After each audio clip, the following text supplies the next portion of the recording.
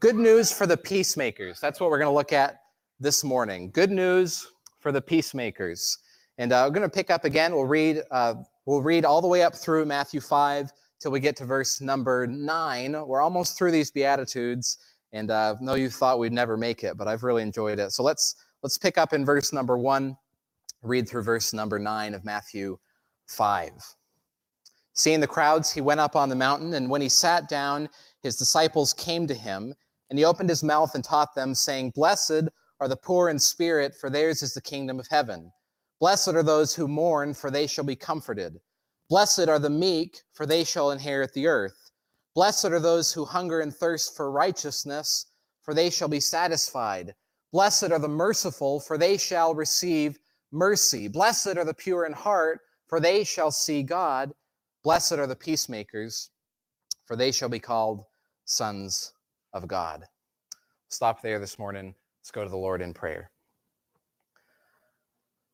Oh Lord God, we come to you today thankful that we can say in Christ, that we can say because of what you've done for us, that we can say with the rest of your people all across the world, even in turmoil, even in hardship, we can say it is well with our soul. And you have made it well. You have made it well by the blood of Christ. You have made it well by paying the debt that we could never pay. You have made it well by bringing us to you when we could never get there ourselves, Lord. It is well with our soul. And this morning, as we look, Lord Jesus, at your words, blessed are the peacemakers. May we catch a glimpse of what you intended by them. May we see what it is to live in this blessed way, this way that you've provided for us. And most of all, may you be glorified today, Lord Jesus. And we pray this in your name. Amen. Peacemakers. We all know what it is like to not be at peace. We all know what turmoil feels like. Probably one of the longest nights is the night when you lie in bed knowing that there is a rift or turmoil in a relationship between you and another, between two loved ones, and not being able to make a difference in that situation. It's kind of a helpless feeling, isn't it? We all know what it is like to not be at peace. Even as we speak, lives are being lost overseas. We've just lost 13 soldiers in Afghanistan because, when it comes down to it, of a lack of peace. Really, every political or military upheaval like that is a result of a lack of peace. Every shot fired, every missile launched, every tactic planned, every life taken really comes from a lack of peace. And it perpetuates a lack of peace. It's interesting because humanity did not start that way. In the initial state, there was peace, wasn't there? There was, as God created, a lack of hostility, a lack of enmity, at least right in the beginning. There was quietness and rest, there was confidence, and there was hope. And as God created the world and the first human beings, Adam and Eve, there was a dwelling of harmony. And it was human harmony. There was also harmony with the rest of creation. There was harmony with the crops and the vegetation that they worked. There was harmony in their relationship, but mostly there was harmony with God. Harmony with God. It didn't take long, however, for that harmony and stability to be lost. Everything changed following that first disobedience. Everything changed. I want to read from Genesis 3. I think it gives us a good background of what we're talking about this morning. Genesis 3, starting in verse number 6. Feel free to follow along on the screen, or you can turn there. I'm just going to read these verses down through verse 19. When the woman saw that the tree was good for food, that it was a delight to the eyes, that it was to be desired to make one wise, she took of its fruit and ate. She also gave some to her husband who was with her, and he ate. Then the eyes of both were opened, and they knew that they were naked, and they sewed fig leaves together and made themselves loincloths. And they heard the sound of the Lord walking in the garden in the cool of the day, and the man and his wife hid themselves from the presence of the Lord God among the trees of the garden. But the Lord God called to the man and said to him, Where are you?" He said, "I heard the sound of you in the garden, and I was afraid because I was naked, and I hid myself."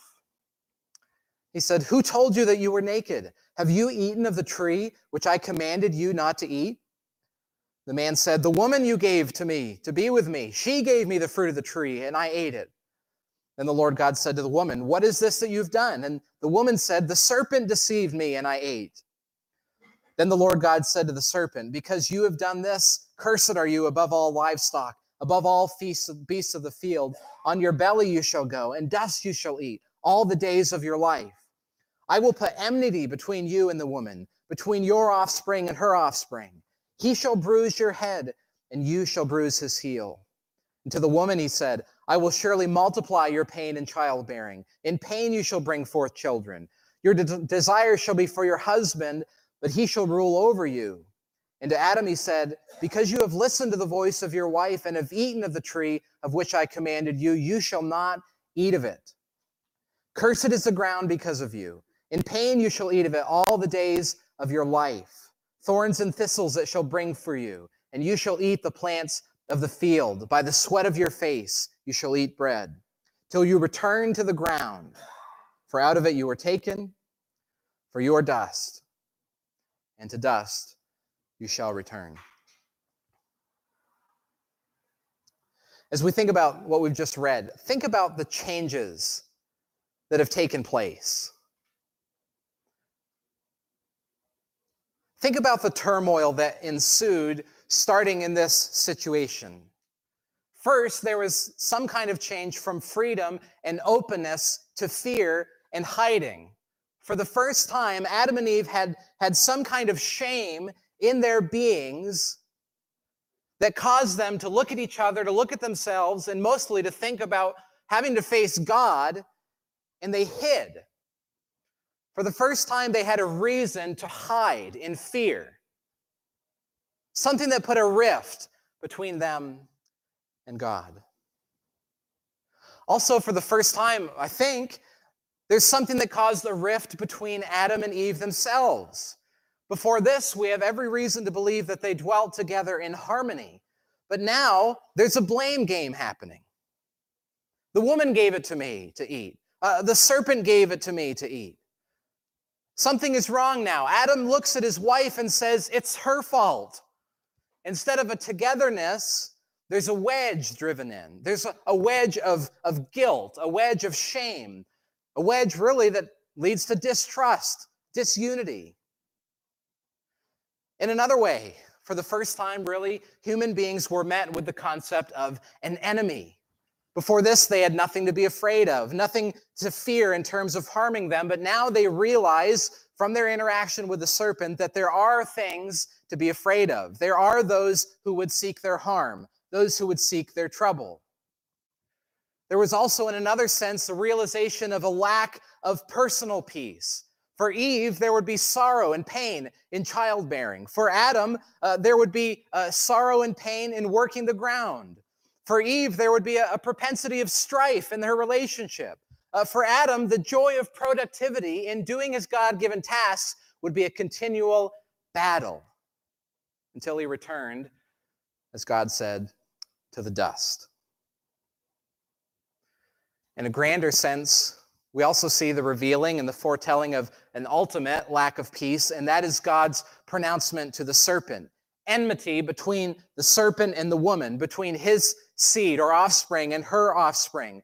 There would be a fighting, a clashing of powers, as it were. And this fighting and clashing is typical of every fight and clash, but ultimately it points to the big fight of righteousness and evil. Now we know from following through in Scripture that ultimately the seed of the woman would crush the head of the serpent. The enemy will ultimately be fully destroyed, but until then, it seems like peace is a fight. And isn't that ironic that peace has to be a fight? Do you see what this sin has done? Do you see what kind of hostility and enmity and strife, difficulty and cursedness that this sin has brought into the world, this lack of wholeness, this lack of completeness, this lack of harmony that affects every stitch, every fiber of our lives. Every molecule, it seems, is somehow upset by this first and very consequential lack of peace. But we also know in Scripture that God is a peacemaking God. He is intent on making the wrong right. He does so in spectacular fashion in the gospel of Christ. Jesus is that ultimate seed of the woman. He came to provide peace in his death. The whole Bible really sets a stage for the ultimate peacemaker to step onto the scene. And we are called, in a smaller but very true sense, to follow in his steps. So we see this as kind of a big idea for today. God's revelation in the Bible is a story of his peacemaking. And as peacemakers, we reflect our Heavenly Father, who is the ultimate peacemaker. Now, there's a lot to talk about in Scripture in terms of peace. We could spend a lot of time doing so. Try to keep it somewhat limited this morning. And the first question we'll ask this morning is this: what is true peace? We often think of peace in terms of quietness or comfort. We say perhaps when we're sitting by the ocean or walking through the forest on a hike or sitting by a peaceful brook or just sitting in our favorite chair reading a book that it's peaceful because it's quiet, it's comfortable. But is quietness and comfort always true peace? Peace is a major theme in both the Old and New Testaments. In Hebrew, the word is shalom. You've probably heard that word before. It's used to speak of personal peace, relational peace, family peace, community peace, and international peace. Shalom is used as a greeting or a salutation by Jewish people all around the world to this day. If you go to a Jewish community or a community largely populated by Jewish people, you will hear that word used scores of times in daily interaction. Now, definitionally, shalom means completeness or wholeness. It means welfare and contentment. Maybe we could summarize it by saying it's all that is right, all that is good in relationship and in existence. It's not just quietness and comfort. You see, we can temporarily avoid difficult things in order to gain quietness and comfort, but is that true peace? We won't turn here today. I encourage you to do this maybe this afternoon sometime, look it up. But if you read the end of Exodus 21 through Exodus 22, you see laws that are all about making restitution. If you cause something to happen and life is lost, you're to make restitution. If something is lost or stolen, restitution is to be made.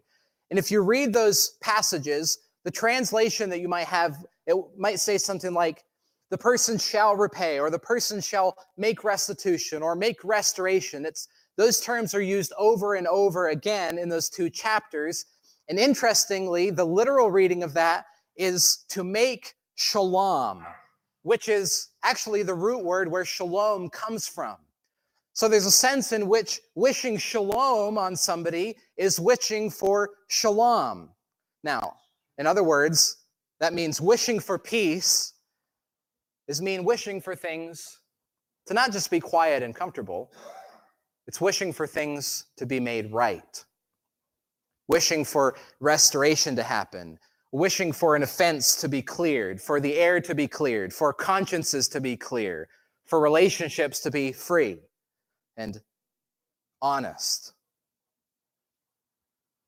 Just think of the garden scene again. Adam and Eve went from innocence and harmony and unity to hiding and fearfulness, seemingly in an instant. Casting blame on the other and fearing their creator in a punitive sense. Something had gone terribly wrong. There was a wrench thrown in the gears of human flourishing, if you will, or completeness and soundness. And I think we could put it this way. Sin is what brings a lack of peace. It brings a lack of peace internally. It brings a lack of peace relationally. It brings a lack of peace in community. It brings a lack of peace internationally. But mostly, it brings a lack of peace with our Creator.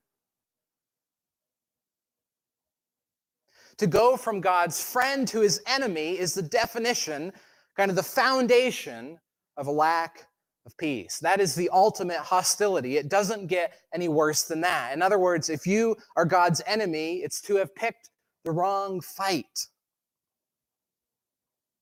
There is no true peace without the knowledge of and the right standing before God. Consider Colossians 1, verses 18 through 22. He is the head of the body, speaking of Christ, the church. He is the beginning, the firstborn from the dead, that in everything he might be preeminent. For in him all the fullness of God was pleased to dwell, and through him to reconcile to himself all things, whether on earth or in heaven, making peace by the blood of his cross. And you, who were once alienated and hostile in mind, doing evil deeds, he is now reconciled in his body of flesh by his death, in order to present you holy and blameless and above reproach before him. Now, Paul here is underscoring this grand work of God in the gospel, which is, as he states it here, reconciliation. This is really the way of peace. It's the way of shalom, as it were. There can't be wholeness or soundness or flourishing apart from this kind of reconciliation and really restoration. Notice what this passage says about us as humans before this takes place. We are alienated and hostile in mind, and we were doing evil deeds. Sin brings lack of peace. If we're looking for peace and sin brings lack of peace, then we want to know where sin comes from, and we want to know where it really comes to bear. And it comes to bear exactly in the point that it makes us enemies of God. The ultimate hostility causes every other hostility. Even for those of us who have been made new and been redeemed in Christ, we still fight, as Paul tells us, the old man, which has that propensity toward enmity. So what is true peace then? What is true peace? I think true peace, firstly, is Godward. It's that peace, the shalom that God affords us in the gospel. It's the reconciliation of man to God by the sacrifice of Jesus Christ. That is where our ultimate enmity lies. And that's where our ultimate need of restoration lies. It's Godward. In our birth condition, in other words, there is an emptiness, a disunity, a discontentment, and ultimately a sinfulness that is a rift, a gulf, really, between us and our Creator. But God, in his goodness and in his mercy, has made a way for that rift to be removed. Think of another passage. Paul is speaking of the former division of Jew and Gentile, and he speaks of Christ's peacemaking in Ephesians chapter number 2. But now in Christ Jesus, you who are far off have been brought near by the blood of Christ. For he himself is our peace, who has made us both one, and has broken down in his flesh the dividing wall of hostility by abolishing the law of commandments expressed in ordinances, that he might create in himself one new man in place of the two, so making peace, and might reconcile us both to God in one body through the cross, thereby killing the hostility. Do you see here where Godward peace and human peace are intermingled? Do you see here where God, in bringing us to himself, reconciling us to himself, has in essence reconciled the rest of humanity who also will come to him? For he brings us together in him. Godward peace leads us to relational peace, To put it another way, if we desire peace in relationships, we must first establish whether we have peace with God. Are we partakers of the peace afforded in the gospel? God is the ultimate peacemaker who brings that completeness, that wholeness, that soundness, that flourishing where there was division, hostility, and strife. He brings it to us. He also tells us, commands us really, to spread it around as well, which leads to our second question. What does being a peacemaker look like? What does being a peacemaker look like? This is really the only place in the Bible where this word, peacemaker, is used like this. The word really harkens back to that word shalom, that root word for shalom. It's making things right, restoring, reconciling. In other words, it's important that we read it as making peace rather than simply keeping peace. Now, maybe that's a little semantic. Maybe I'm splitting hairs there, but I think there's a difference. And what do I mean? Well, let me give you a personal example. I don't like conflict. I don't like disunity. I don't like arguing. I don't like uncomfortable situations. It's not really my thing. I don't like contention. I would say that not liking those things is kind of my natural disposition. And you might say, well, that's good, isn't it? You don't like conflict. You don't like to get into arguments and contention and all that stuff. But it isn't always good. You see, in my own life, I know that the difference between peacemaking and peacekeeping is significant. Peacekeeping, in my experience, often ignores an issue, avoids an issue, defers a discussion, pushes the contention down the road. In my case, peacekeeping usually is just procrastination. In my life, it means that if I know something is wrong and needs to be made right, then I will naturally avoid it, push it off, defer it, because I want to avoid that contention and discomfort in a relationship. If there's something wrong in my marriage, I'm maybe naturally inclined to ignore it and not deal with it, not talk about it. If I see something struggling with something, maybe I'm naturally inclined to overlook it and pretend I didn't see it. If I hear the brakes squealing on my truck, I'm naturally inclined to turn up the radio a little bit so I don't hear it anymore.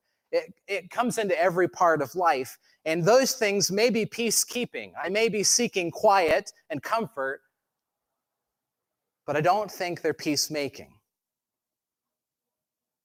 Peacekeeping avoids what is wrong in order to keep a semblance of what is right.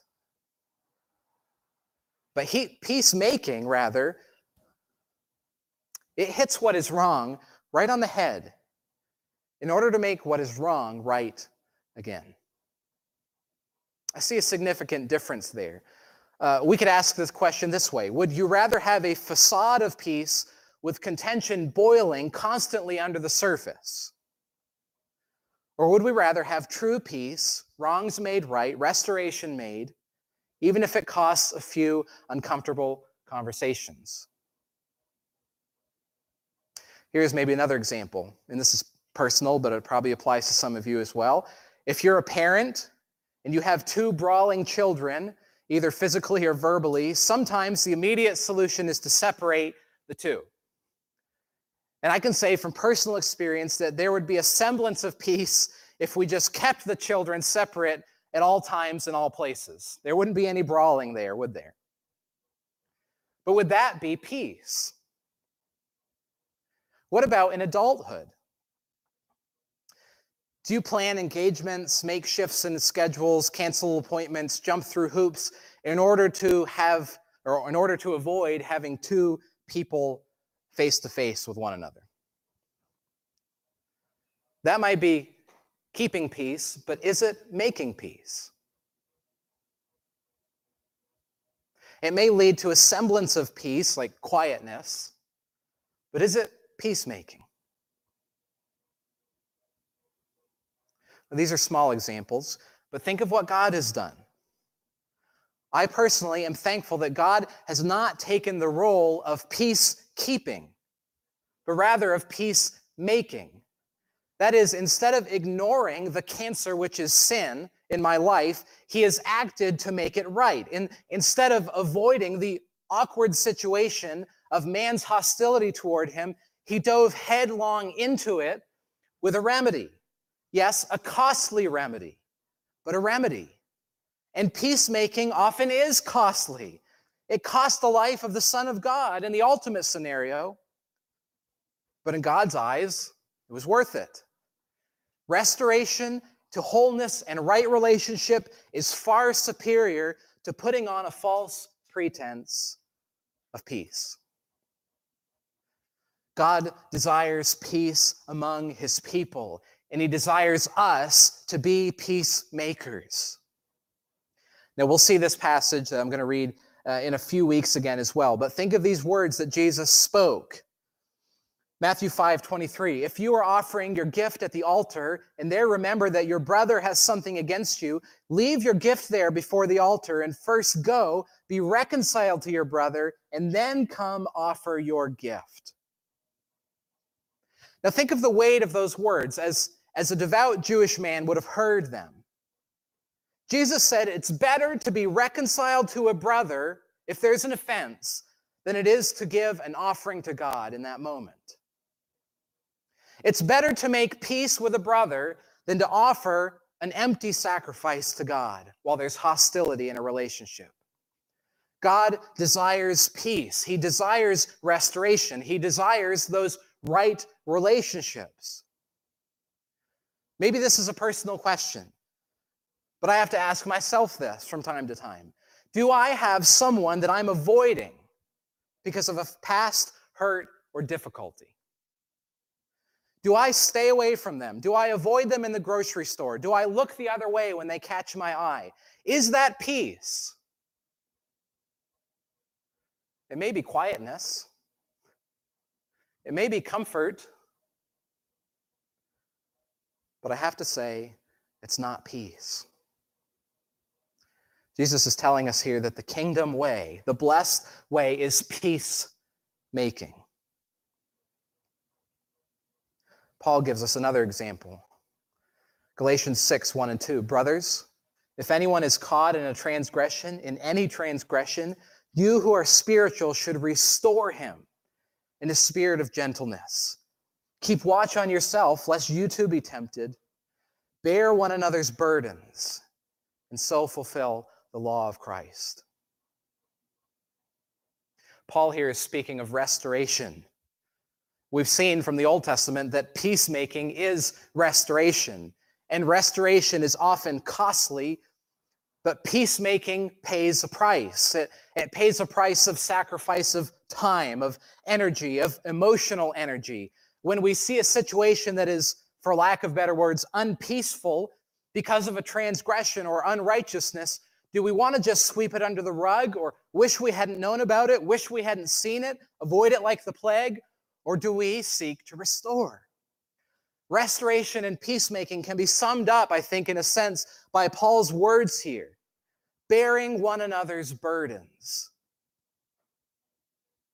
Christ is the ultimate burden bearer. He bore our sin and shame. He took on our temptations and our sorrows, and he carried them perfectly to death, and then was victorious over that. Because of what Christ has done for us, we too are called to bear burdens, to make restoration, and to make peace because of the peace we have been afforded in him. Something else practical, maybe a little play on words here. Peacemaking does not necessarily mean speaking your peace.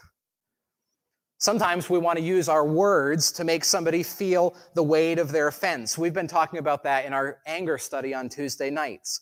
Sometimes we want to use our words as a form of revenge. You say, well, I would never strike someone. I would never lash out and hit somebody, but if I could just get a word in there edgewise, let them know how I really feel. If I can just speak my piece. We can use our words as a form of atonement or repayment. But that's not what we're called to do. Peacemaking goes along with the other Beatitudes, and that it's not just what we naturally want to do. It goes along with the other Beatitudes, I think specifically meekness and mercy. Meekness is not seeking our own. It's not seeking revenge. And peacemaking is really the outworking of that. Rather than seeking revenge, we seek restoration. Mercy is displaying love and grace in a situation. Mercy is reaching out and helping when there's something wrong. And I think peacemaking is mercifulness in situations where what is wrong might be hurtful or offensive or hostile to your relationship. Think of Romans chapter 12. I'm going to read verses 14 and 19 to give a little context, but I want to see a theme here. Bless those who persecute you. Bless and do not curse. Rejoice with those who rejoice. Weep with those who weep. Live in harmony with one another. Do not be haughty, but associate with the lowly. Never be wise in your own sight. Repay no one evil for evil, but give thought to do what is honorable in the sight of all. And if possible, so far as it depends on you, live peaceably with all. Beloved, never avenge yourselves, but leave it to the wrath of God, for it is written, vengeance is mine. I will repay, says the Lord. We see a theme here. And I think it ties to peacemaking in that peacemaking never involves seeking revenge. Peacemaking never involves repaying evil with more evil. Peacemaking never involves cursing someone who hurt us. Peacemaking doesn't involve pride and anger. Peacemaking seeks, rather, restoration. If someone slaps you and you slap them back, there may be a repayment there. But is there restoration? There is no restoration. Think of this. If we sin against the holy God, which we all have, and he strikes us dead, which he could, there is repayment there. There is justice there. But that's not the kind of restoration that God displays in the death of his Son, Jesus Christ, on the cross. We've said that the display of the cross, the peacemaking of Christ, is the ultimate peacemaking. And we can extend that peacemaking as well. Yes, we can seek peace in relationships. We can even seek peace in the world, and we generally should. But we best extend God's peacemaking when we proclaim how God has made peace in the gospel of Christ. For the gospel restores people to right standing with God, which is the foundation for all other peace. Think of the words of James in James 5:19-20. My brothers, if anyone among you wanders from the truth and someone brings him back, let him know that whoever brings back a sinner from his wandering will save his soul from death and will cover a multitude of sins. As followers of Jesus, our eye should not be first to, am I at peace with the individual? Do we have a good relationship? Is our relationship comfortable and open? But we also should look out for this question. Does this person have peace with God? Are they straying and wandering from the Lord? Our first peacemaking is in offering the gospel of Christ. And from there, in our relationships, we seek peace. We seek restoration.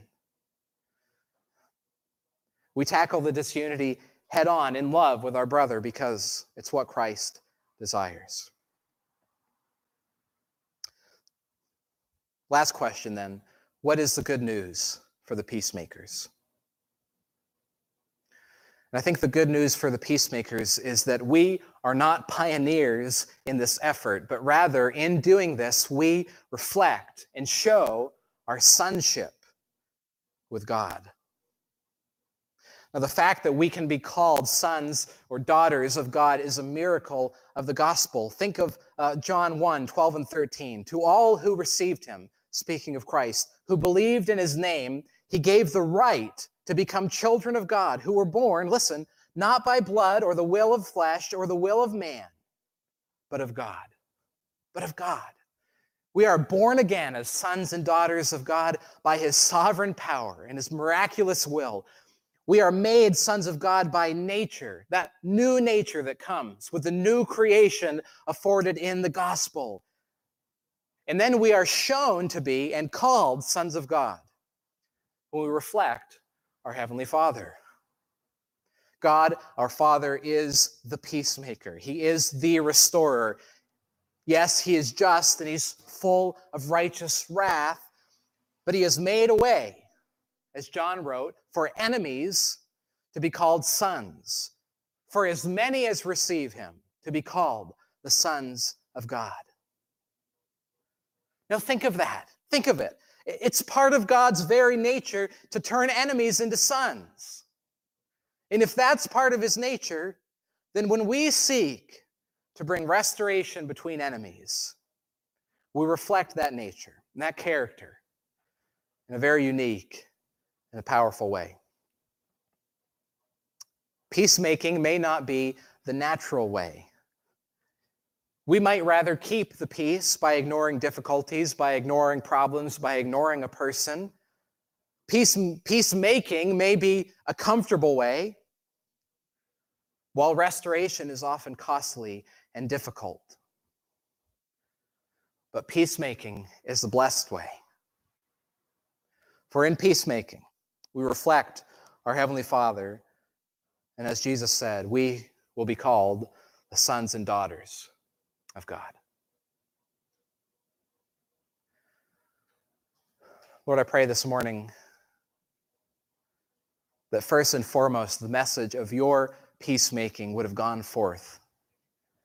Lord, if there's any person here who has not come into relationship with you, who has not seen the peace that you have purchased, Lord Jesus, if there's anyone here who does not know you and your sacrifice for their sin, the sin that causes that rift between us and you, the sin that makes us an enemy of you, Lord Jesus, would you draw that person to yourself? Would they see that you have made peace between enemies by the blood of your cross?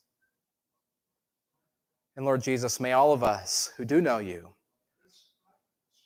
may we seek restoration in relationships. May we seek to make peace with enemies instead of just keeping peace by ignoring it.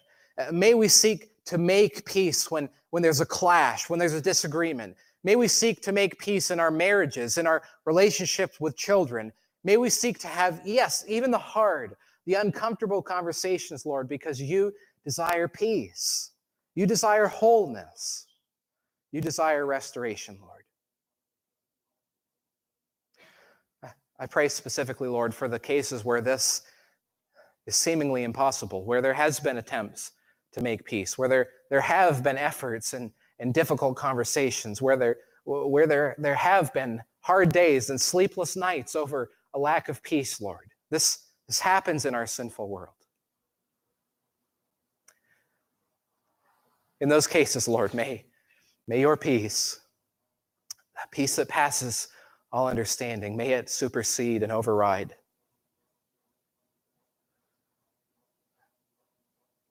Thank you, Lord, that we can be called your sons and your daughters.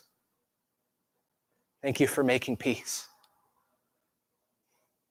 May we love, serve, and reflect you as we walk in this world until you come again. In Christ's name we pray. Amen.